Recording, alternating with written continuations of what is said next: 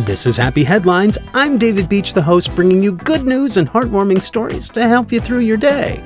Yeah, it's like one story every 24 hours. That's how it works out with stories like this one.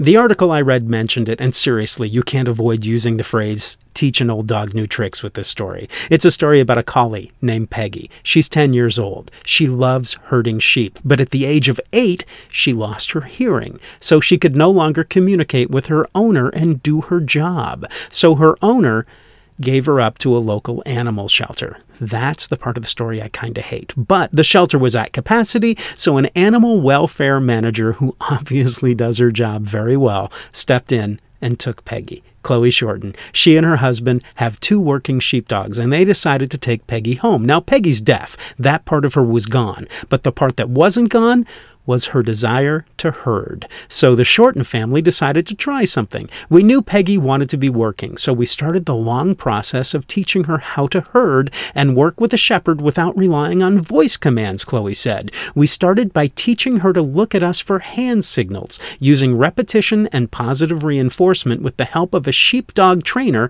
Peggy eventually learned to respond to hand signals and body language rather than traditional verbal commands. But Chloe says the most important lesson that Peggy learned had nothing to do with sheep. It had to do with trust. It took time to learn that we love her and understand our praise. These days, while Peggy is semi-retired, with her GPS tracker in place, she still heads out with the flock from time to time, happy in the knowledge that a thumbs up means she's a good girl.